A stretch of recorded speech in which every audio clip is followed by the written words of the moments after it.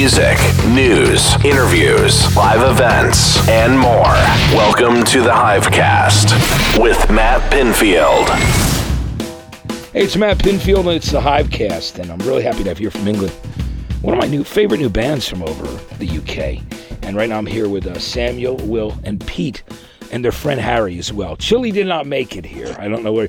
He's probably running around New York City somewhere, but that's all right, because I know what that's like, because that's what I was like for me the first times I went to England, to London, and out to the Reading Festival and things like that. Just tore it up. And I got to ask you guys, because I know you formed in London, but you're actually from south of England, right? I mean, are some of you guys, was anybody there from down by Exeter or Portsmouth or that area? Where are you guys from? William? Yeah. I am as well. A little village. Sussex boys. A little fishing village. Yeah. Called, just down the road from Keith Richard, actually. No kidding. Yeah. Now, what about you, Sam? Where are you from originally? I'm from London. So you are from London? All of these guys are from the south coast. Yeah. And Sussex. And, that area. Okay, so I know that you guys actually kind of met up at the Reading Festival originally, right? Or a couple of you guys did? Chili and I met at Reading Festival. Yeah. Tell me about what were you? Did you guys run into each other at seeing a certain band there? Who were you there to see that year, and what year was it? It was actually in the middle of the night around the campfire, and you were playing guitar on the campfire, right? Yeah, Yellow 7. That was where it was, and I was playing guitar. I was playing Velvet Underground, and he was trying to, I think, get with one of my friends, and he ended up seeing me play the guitar, and he claimed to be a manager, and he gave me his card, which was just his email address. Right. Jotted down on a he wrote it down. Here's my card. Yeah. And by the way, I play bass too, and that's what he said. No, and then I just ended up being his friend after that, and we just went. We just met up quite a few times and just spoke about music and the things we liked, and we just kind of swapped bands, and he taught me about things like Nick Cave and the Bad Seeds. I taught him things about the Clash and things like that. Let's talk about that, because I think I saw him wearing it. Was it you or him wearing a Nick Cave and the Bad Seeds? I think we've all got a Nick Cave and the Bad Seeds t-shirt now. Yeah, everyone does. Last time I ran into Cave, he was actually going into a hotel. It's a little hotel. It's a boutique hotel in London, right near the Royal Albert Hall. And I was staying there to do some broadcasting at Absolute Radio and at Abbey Road Studio 2 on the Beatles anniversary of when 909 came out. I did my radio show from there, and it was funny because I saw Nick and I hadn't seen him in years. He came out to that old house I used to DJ at and sat with me for an hour and a half on the radio because his book "And the Ass Saw the Angel" had just come out. So we were playing Mercy Seat. And we had that was in the glory years. Yeah, it was cool. So he came and sat down and hung out for an hour and a half in that old radio station in Asbury Park, New Jersey, in the woods area. But so Reading's such a great festival to begin with. So what a great place to have met, Definitely. Now, what Velvet Underground song were you playing, Sam? It was Heroin. Oh, really? So he probably was like, wait, I wonder what these guys up into at that period of time. Were you doing the full 11 minutes of it? Or? We were just, we were singing along. Yeah, I think it was about a good 45 minutes. I think we did every verse about 3 times. If I remember. Just to the end by the Doors as well. Yeah. Oh, so you were going for all the long songs at that period of time. You're like, all right, this is going to last a while. You can probably do a whole set of 3 songs that'll be 45 minutes long at that period of time. All great tracks, though, by the way. You guys know that Lou didn't like Jim, there was the whole... Yeah, you're not surprised though. Jim's the Cali, head in the clouds type, and Lou's the gutter rock New Yorker. Does not compute, does Lou, it? I think the thing with Lou more than anything might have been at the time that, Nico wasn't interested in him even though he was in a band, but she was in love with Jim, so they had that quick 3-month relationship. Also, Jim would come out and be hammered at the parties out here. So there was a lot of insanity. There's stark contrast as well with him. What's that? There's stark contrast with him as well. I can believe that. I never heard that. But I can believe that. Crazy stuff. When I love both their music, and I'm friends with Lou now. But when Jim died, he was like, "Oh, really? I found out how splendid." So he was really? Still? Yeah, he was. That was. I bet he misses him now. Yeah. Now the best rockers on about. Crazy times. So who were you there at the Reading Festival to see that year, Sam? And what were you talking Libertines. about? What was the common ground? Was that not that year? Was that a Radiohead year? Radiohead. Kings of Machine, Leon. find the guy who invented them. I wasn't really there to see Kings of Leon, but I was there to see Radiohead and I think Monkeys. Arctic Monkeys were there, but I mean, we just were into the festival thing, basically. That was the best year for the lineups wise. I mean, the Libertines played the year after, which was quite special. But that was when we went. That was the Chile one was we were actually still committed to, because we still loved Reading. Yeah, we just wanted to go and hang out with our friends in a field. And see some great stuff. Well, Reading's such a great festival, too. And the other thing why it's a little better than Leeds is you can still walk into town if you want to do something else and come back. Where Leeds, I think once you're out in that field, am I right, is you're out there. Yeah, but have you seen the town of Reading? I remember having lunch there with John Peel back in '92. I think it was the year that Nirvana played from that live at Reading in '92 when he came out in the hospital. Yeah. It was a good time. It was a good year, actually. But I want to say I love the records. And one of the things I also loved about the band was just the fact that as you got together, it was a common bond of, artists that you loved. But then finding Studio 180, which obviously you named the album after. Tell me about Studio 180, because isn't it kind of like it's like a rehearsal space for you guys, right? And recording space. Tell me. We've tried to record there, but it ended in actually a great song. But you wrote there. A few. Oh, which one? Funk in the Trunk. Funk in the Trunk. Still haven't heard it. Our first single off our second record. I spoke to Steve the other night. We recorded 3 songs in there, but it was a bit strange. God. Yeah. But we wrote all the songs in there, and we played our first ever shows there. And it's basically an artist studio with about 6 rooms where just loads of different artists kind of hang out and just. We haven't been back there for a while, so it's. Yeah, it'll be very different. It changes. Is it a place that you guys rented? Like, did you rent? Yeah, but it was a lot cheaper than all the other studios that bands normally go to in London, and The place was pretty much falling apart when we moved in. And I think he's done it. It was almost literally just place. 4 walls and a ceiling. Clash and Strummer, and the squatters' places. It's very difficult to find those kind of places now, and when you do, it's kind of. This place has got a lot of soul, a lot of atmosphere. A house with a purpose. Definitely been an inspiration for our record. That's great. So that's why you decided to name it after that. And did you put on like little impromptu shows for friends there too? Yeah, that's initially we just kind of had a philosophy where we'd only write songs that our friends could dance to, pretty much. And we just brought them down because there's nothing much else going on in London. I mean, speaking of which, the music scene over there, there are definitely some great artists, but it's been, as Paul Weller said, it's hard enough for guitar bands out there without all this pop idol shit going on. Yeah. I loved when Weller said that, actually. I was very excited to hear him take a shot at that whole thing. So I'm just so happy to see that you guys have been doing really well there, and the country's really embraced you, and the album's went up. It debuted at like number 11, and things have just been going really well, which I think is cool. Now I love the story about Jeff Travis from Rough Trade, that he was one of the few record company people. Was that right? That knew the cover that you guys did of California Sun by Rivera's. Doing a little surf rock there, and he recognized it, and the other people. What was the vibe? Everyone thought. Thought it was a Ramones cover. That he knew. No one knew that it was Rivera's apart from Jeff. Yeah. Was it the Ramones or the Rivera's? Actually, I can't remember. Ramones covered it too, but somebody. I think it might have been even a different person doing that. There's loads of versions. Probably definitely one of the Ramones one is so clearly a cover, though. It was the first song that we ever learned to play together. Yeah, that's cool. What other songs? Did you do any other covers back then as well? Oh yeah, we did. What did you guys do? Did you? Hey Joe went on. Hey Joe, we did a 20-minute version of Hey Joe at our first ever gig. Yeah. Just because we only had 3 songs, which are only 2 minutes 51 seconds long. So you're like, since our songs are short, we're going to throw a couple things in, which is cool. Have you ever heard the Leaves version of Hey Joe? That's like because it was done by Hendrix. Nuggets? Yeah, was that on the Nuggets? Yeah, on the Nuggets record. Yeah, exactly.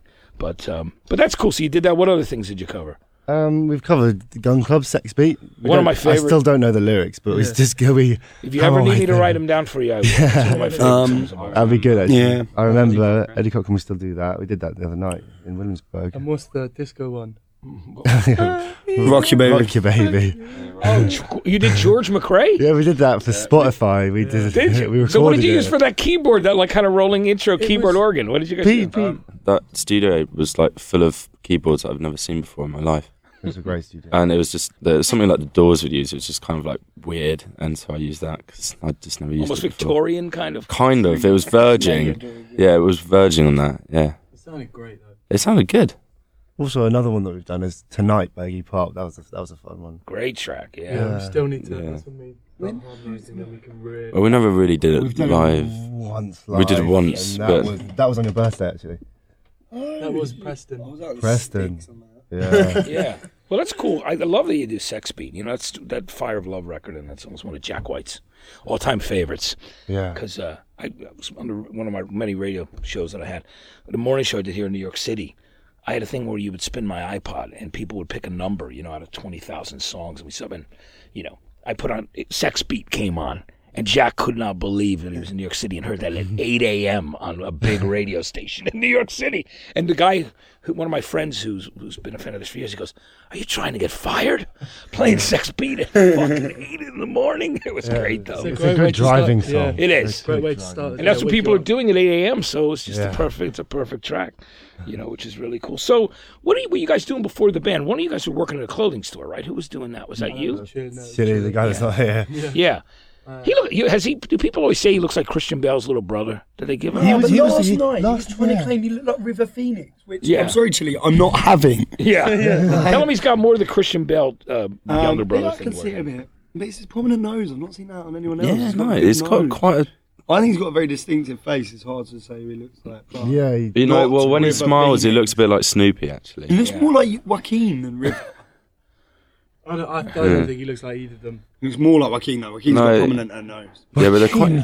He looks more like not that big, Joaquin. Think of Stand By Me and think of River Phoenix. Yeah. She looks nothing like. I know, but I don't If know what. Chili was a bit podgier, River you Phoenix could get looked like away after with Stand it. By Me. Did you already do that run of shows, of California shows you were playing like every night in between, or was that coming up? Like, Oh no, that's what we started in. We started in the West. Yeah, we Yeah. did New York in Started- January. Whatever. But then Yeah. this tour was started with Coachella, LA in between, and then up north and stuff like that. what's your favorite place in America, man? I mean, is it New New York, City? definitely. Yeah. It's definitely great, isn't it? So where'd you guys hang out? Like while you're here I mean, you've been here for a few nights. What did you do after your shows, and where'd you guys go? I feel like everywhere, New pretty York. much. I think we've done Manhattan more this time than we did last time. Last time was We Brooklyn. generally hung around Ludlow Street quite a bit, actually. Now, no, this is what I mean. Like before. Lower East Side. went which all is to all all the the cool we were in bars. Lower East Side. It's a great yeah. place because I little love it. venues like pianos and Yeah, we love trying we, to we find ended up shine, in we ended up in pianos the other night. That was where. No, we I know we've voted Cake next shop. to it. The next Cake shop. What's it yeah, called? cake shop's cool. No, yeah, we were there. Like it was like nice and quiet. We turned up sort of all in force. And they let us put like the music on. It's a great place because it's I got was like getting the fact free that it's a drinks bar, there, it was venue great. Yeah, downstairs, the owner there. coffee shop, and it's got a No, little, it it's was, got a yeah. little record thing Oh, going on. the owner there, Julie Julie, is is the- somebody left Yeah, the they are Parquet great. Courts record on 3 times in a row. We listened to the Parquet Yeah. Oh, Courts. yeah. Which I'm not Maybe they complaining were. about. Yeah, But 3 3 times is yeah. a bit steep. It's the Hivecast with Matt Pinfield. I've seen or heard every interviewer ask you guys, well, you guys have been hyped a lot and you guys actually live up to it. And the press has been really great. On both sides of the Atlantic, people are saying, here's a band that actually lives up to hype because, NME for years, as great a magazine as it is, there's been the period where some people have been hyped and then knocked down as well. Because you know how the British press can be.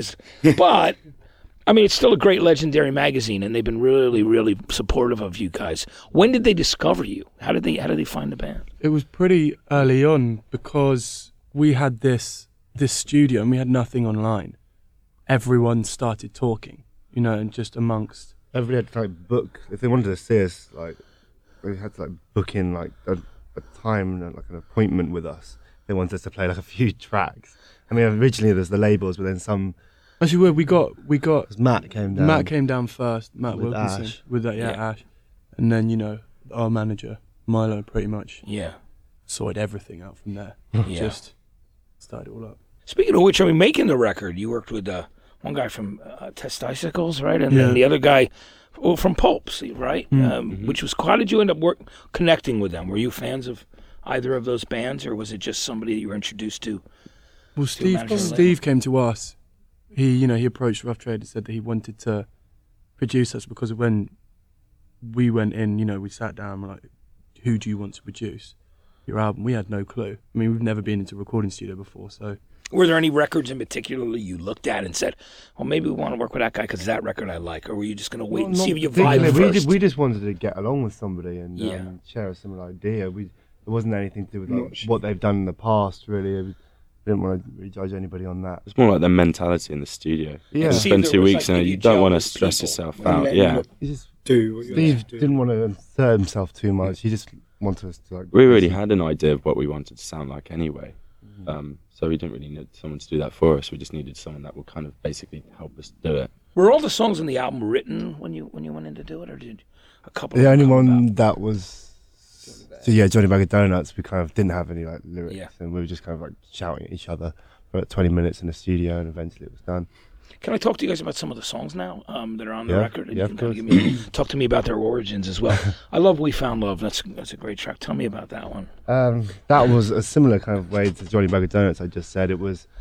We had 2 days off during like a serious touring period, and we just really needed to write another song, and it was all of us in a room together. And I went to the toilet, and I went, and I just. No, that's what everybody likes to think, but I was just went for a wee. And so I heard a riff being played. I came in the room and I was like, what the hell is that riff? What the hell is that? And it's like, doon, doon, doon, doon, doon. And she was just standing there and it was like, okay, it's a bit rubbish, but yeah, we'll go for that. And then just played that riff for about 20 minutes over and over again, just screaming down a microphone, and recorded that, and then went away and listened to it and kind of crafted a song.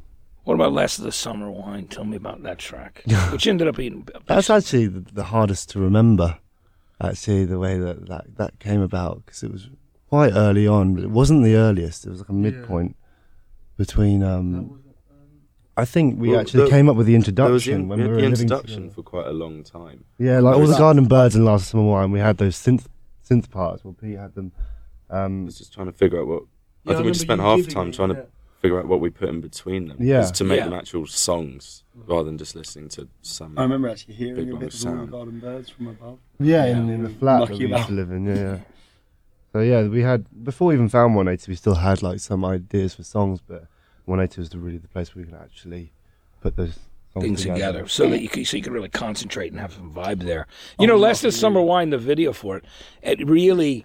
It had overtones of some old Beatles stuff like Help, you know what I mean, with the umbrellas and just anything and kind of the field thing, which I thought was cool. I actually really enjoyed it. Because to me it was quessential British four-piece band. And we weren't trying to do anything. Those umbrellas actually caught on a bit. People bring them to the shows with umbrellas, really? Luckily, they don't take somebody's eye out while they're spinning them around at the gig. But no, it was a really cool clip. I kind of loved the feeling of it. It kind of felt like there was some camaraderie. I like the fact it was raining as well. That was... at the moment, it was good. All right, Best of Friends, which Enemy came up with the best of tracks for the year, which I thought was really cool. And it's the first single here as well. Tell me a bit about that song. I think Chili was going through some lady trouble at the time. Yeah. He needed someone to talk to, and... no one to talk to him, so he wrote a song. No, it was pretty much the first song that we'd actually sat down together and tried to actually work through, and it's actually our only song with a real structure. And I went verse, chorus, so we actually initially hated it because we thought it was so predictable, and oh god, we've written a stadium rock song. And this would be the one we'd be playing first big time stage. we played it, we were quite embarrassed to play it, actually. Well, I mean, We're it like, was best friend, don't want was you a to be my girl. lot. And then people started saying, oh, that's probably your catchiest song. I think that might be your first single. And we completely gobsmacked by that. But then eventually we just... well, basically Jeff is like, he wasn't. Jeff was it like, might be your first single. He was like, what do you want your first single to be? I'm like, maybe like Tom the like, drummer. he was like, you're doing Best of Friends. You will. You will be doing that best. mind trick, because Best of Friends. You will. You will do Best of Friends. Yeah. That's a great song, though, by the way. But isn't it funny, sometimes you tend, as an artist, to overthink the tracks that you actually write because you're like, well, does this sound like one of our things? And sometimes the things that take the least amount of time also become the most enduring as well, don't they? Chicken Dippers was 2 minutes. Yeah. Really? That took 2 minutes to write. It sounds like I kind of want a Tom. I think you guys had gone out for a cigarette, and by the time you came back in, I'd finished it. Done. Like I had the bass line, and that was it. Yeah. Which is great. I mean, I think that because it's a great track. Again, it's another great track. And then I couldn't, on the spot, I didn't know what to call it. And so I was like, well... they handed that, naming the song to the drummer. Yeah. Does evoke the same feeling as Chicken Dippers. Yeah. Who's Johnny Bag of Donuts about? I mean, is it about someone in particular? That's a good story. There's a man in the 70s who got paid to do the fade outs. I don't know his full name, but everyone called him Johnny Bag of Donuts. And he used to work in the studios with all the big producers, and he got paid to do all the long fade outs, and he was the best in the industry at doing the fade outs. He was well famous for it, and he would get his $200 after the fade out, and I think, and he always asked for like, it was every time he asked for $500 and a bag of donuts as he was doing the fade out of the record. And it was like, I think it was just like a sort of engineering thing. It was like, if you hear a good fade out at the end of the record, you call it a Johnny Bag of Donuts. Yeah. And it's the only track on the album that has a fade out at the end. deliberate, as opposed to ending cool, right? Exactly. So on that one, we actually do have a Johnny Bag of Donuts. It's great, but it's not the Johnny Bag of Donuts. It's a tribute to Johnny. Yeah, but also it does have a Johnny Bag of Donuts at the end because it is a good fade out. Yeah, it's great. It's not as good, you know. Where did you hear the story about him? Was somebody talking? One of our engineers. Yeah, one of our engineers. That's great. That Johnny Bag of Donuts, now you've got me because I love music history stuff. I'm going to have to go and find out exactly who he is. No one knows. And what records he's worked on. You won't but no one knows. It's like, could it be an urban legend? Or is it like, what do you guys think? Because it's a great story. I think it's hard. I reckon he did exist, but there's nothing. Every urban legend has a kernel of truth as well. It does, yeah. So where there's smoke, there's fire. Usually. You know what I mean? It's just the truth of it. Nice. So, what's up next for the band? Because I know that you guys can't stay that much longer. And tell Chili next time he definitely has to show up. I mean, I sure he had a late night. I know so many great little bars down there on the Lower East Side. It never stops. Yeah. Well, that's the thing about New York, which is really cool. And that's the difference. I mean, don't get me wrong. I love things about L.A. too, but it's crazy when you can't find a place that stays open late enough. Here you can eat or stay out of a bar, stay out of a place to hang out. I left from that bar and ended up turning down raw fish in Chinatown at like 5 a.m. I had everything you need. The best burger of my life last night, like 2 a.m. You did? It was so good. Do you remember the name of the place? Black Market. It was Black Market. So good. Black Market's great. Did you guys go to the bar under at the cabin? Yeah, Adam Green was there. Yeah. Big fan of Adam. Yeah, Adam's a great guy. Yeah, the cabin's really... it was desolate. It was quiet last night? It was quite quiet. Because it's always... You'll always see, like, a lot of the comedians that you see on movies and TV here and actresses, like Scarlett. Oh, that's because when I went down... And then tons of bands. Black Keys are always... Like, Patrick from Black Keys is always there pretty much when he's in town, and a bunch of other people. Someone did ask me as I was going in, they were like, who are you with? And I was like, what do you mean? And he was like, yeah, who are you with? You have to be with... So, yeah. Tell them I'm with you. Do you know who I am? Oh, man. I don't think you know. Are there any cool places, like after-hour clubs or places that you can go in London now? No. There's some pubs that do lock-ins. See, back in the, I'm dating myself because I'm an older gentleman, of course, and could be your dad, probably all your dads. But I remember being there with and Damon Albarn and I and Miles Hunt from the Wonder Stuff going to the Syndrome, and Damon had just gotten his 12-inch white pressing of Bang from the Leisure album. And he's like, we gotta listen to it. And we brought it up to the DJ to play. We're talking about early 90s guys, or 89 actually is what it was, so long ago. Probably when you guys were born, right? Yeah, 91. 92. Yeah, you go. Amazing. Guys, I just want to tell you how great it is to have you here and how excited I am about the band, and really, really love the first record, and we'll have to have you guys back when you come back in again. But all the best to you all. So thanks for coming by today. All right, everybody. It's Sam, Will, Pete, and of course Harry's along. And I've heard great things. Quickly, Harry, I've heard from my friend Andrew Keller at Columbia Records, who I used to work with when I did A&R there, and one of my closest friends. Didn't he go to the zoo with you guys or just some crazy thing? Yeah. He told me that I would. He goes, you got to meet Harry. You got to meet Harry. Don't meet the band, meet Harry. Reputation's preceding Andy Warhol. Yeah. Was right. Yeah, this is like bad. Absolutely. Guys, thanks so much for coming by. Great to have you. Hey, pick up the new album, 180. It's from Palma Violets right here on the Hivecast. Matt Pinfield, take care now. Thanks for listening. This has been the Hivecast with Matt Pinfield. For all things music, news, interviews, live events, and more, go to mtvhive.com.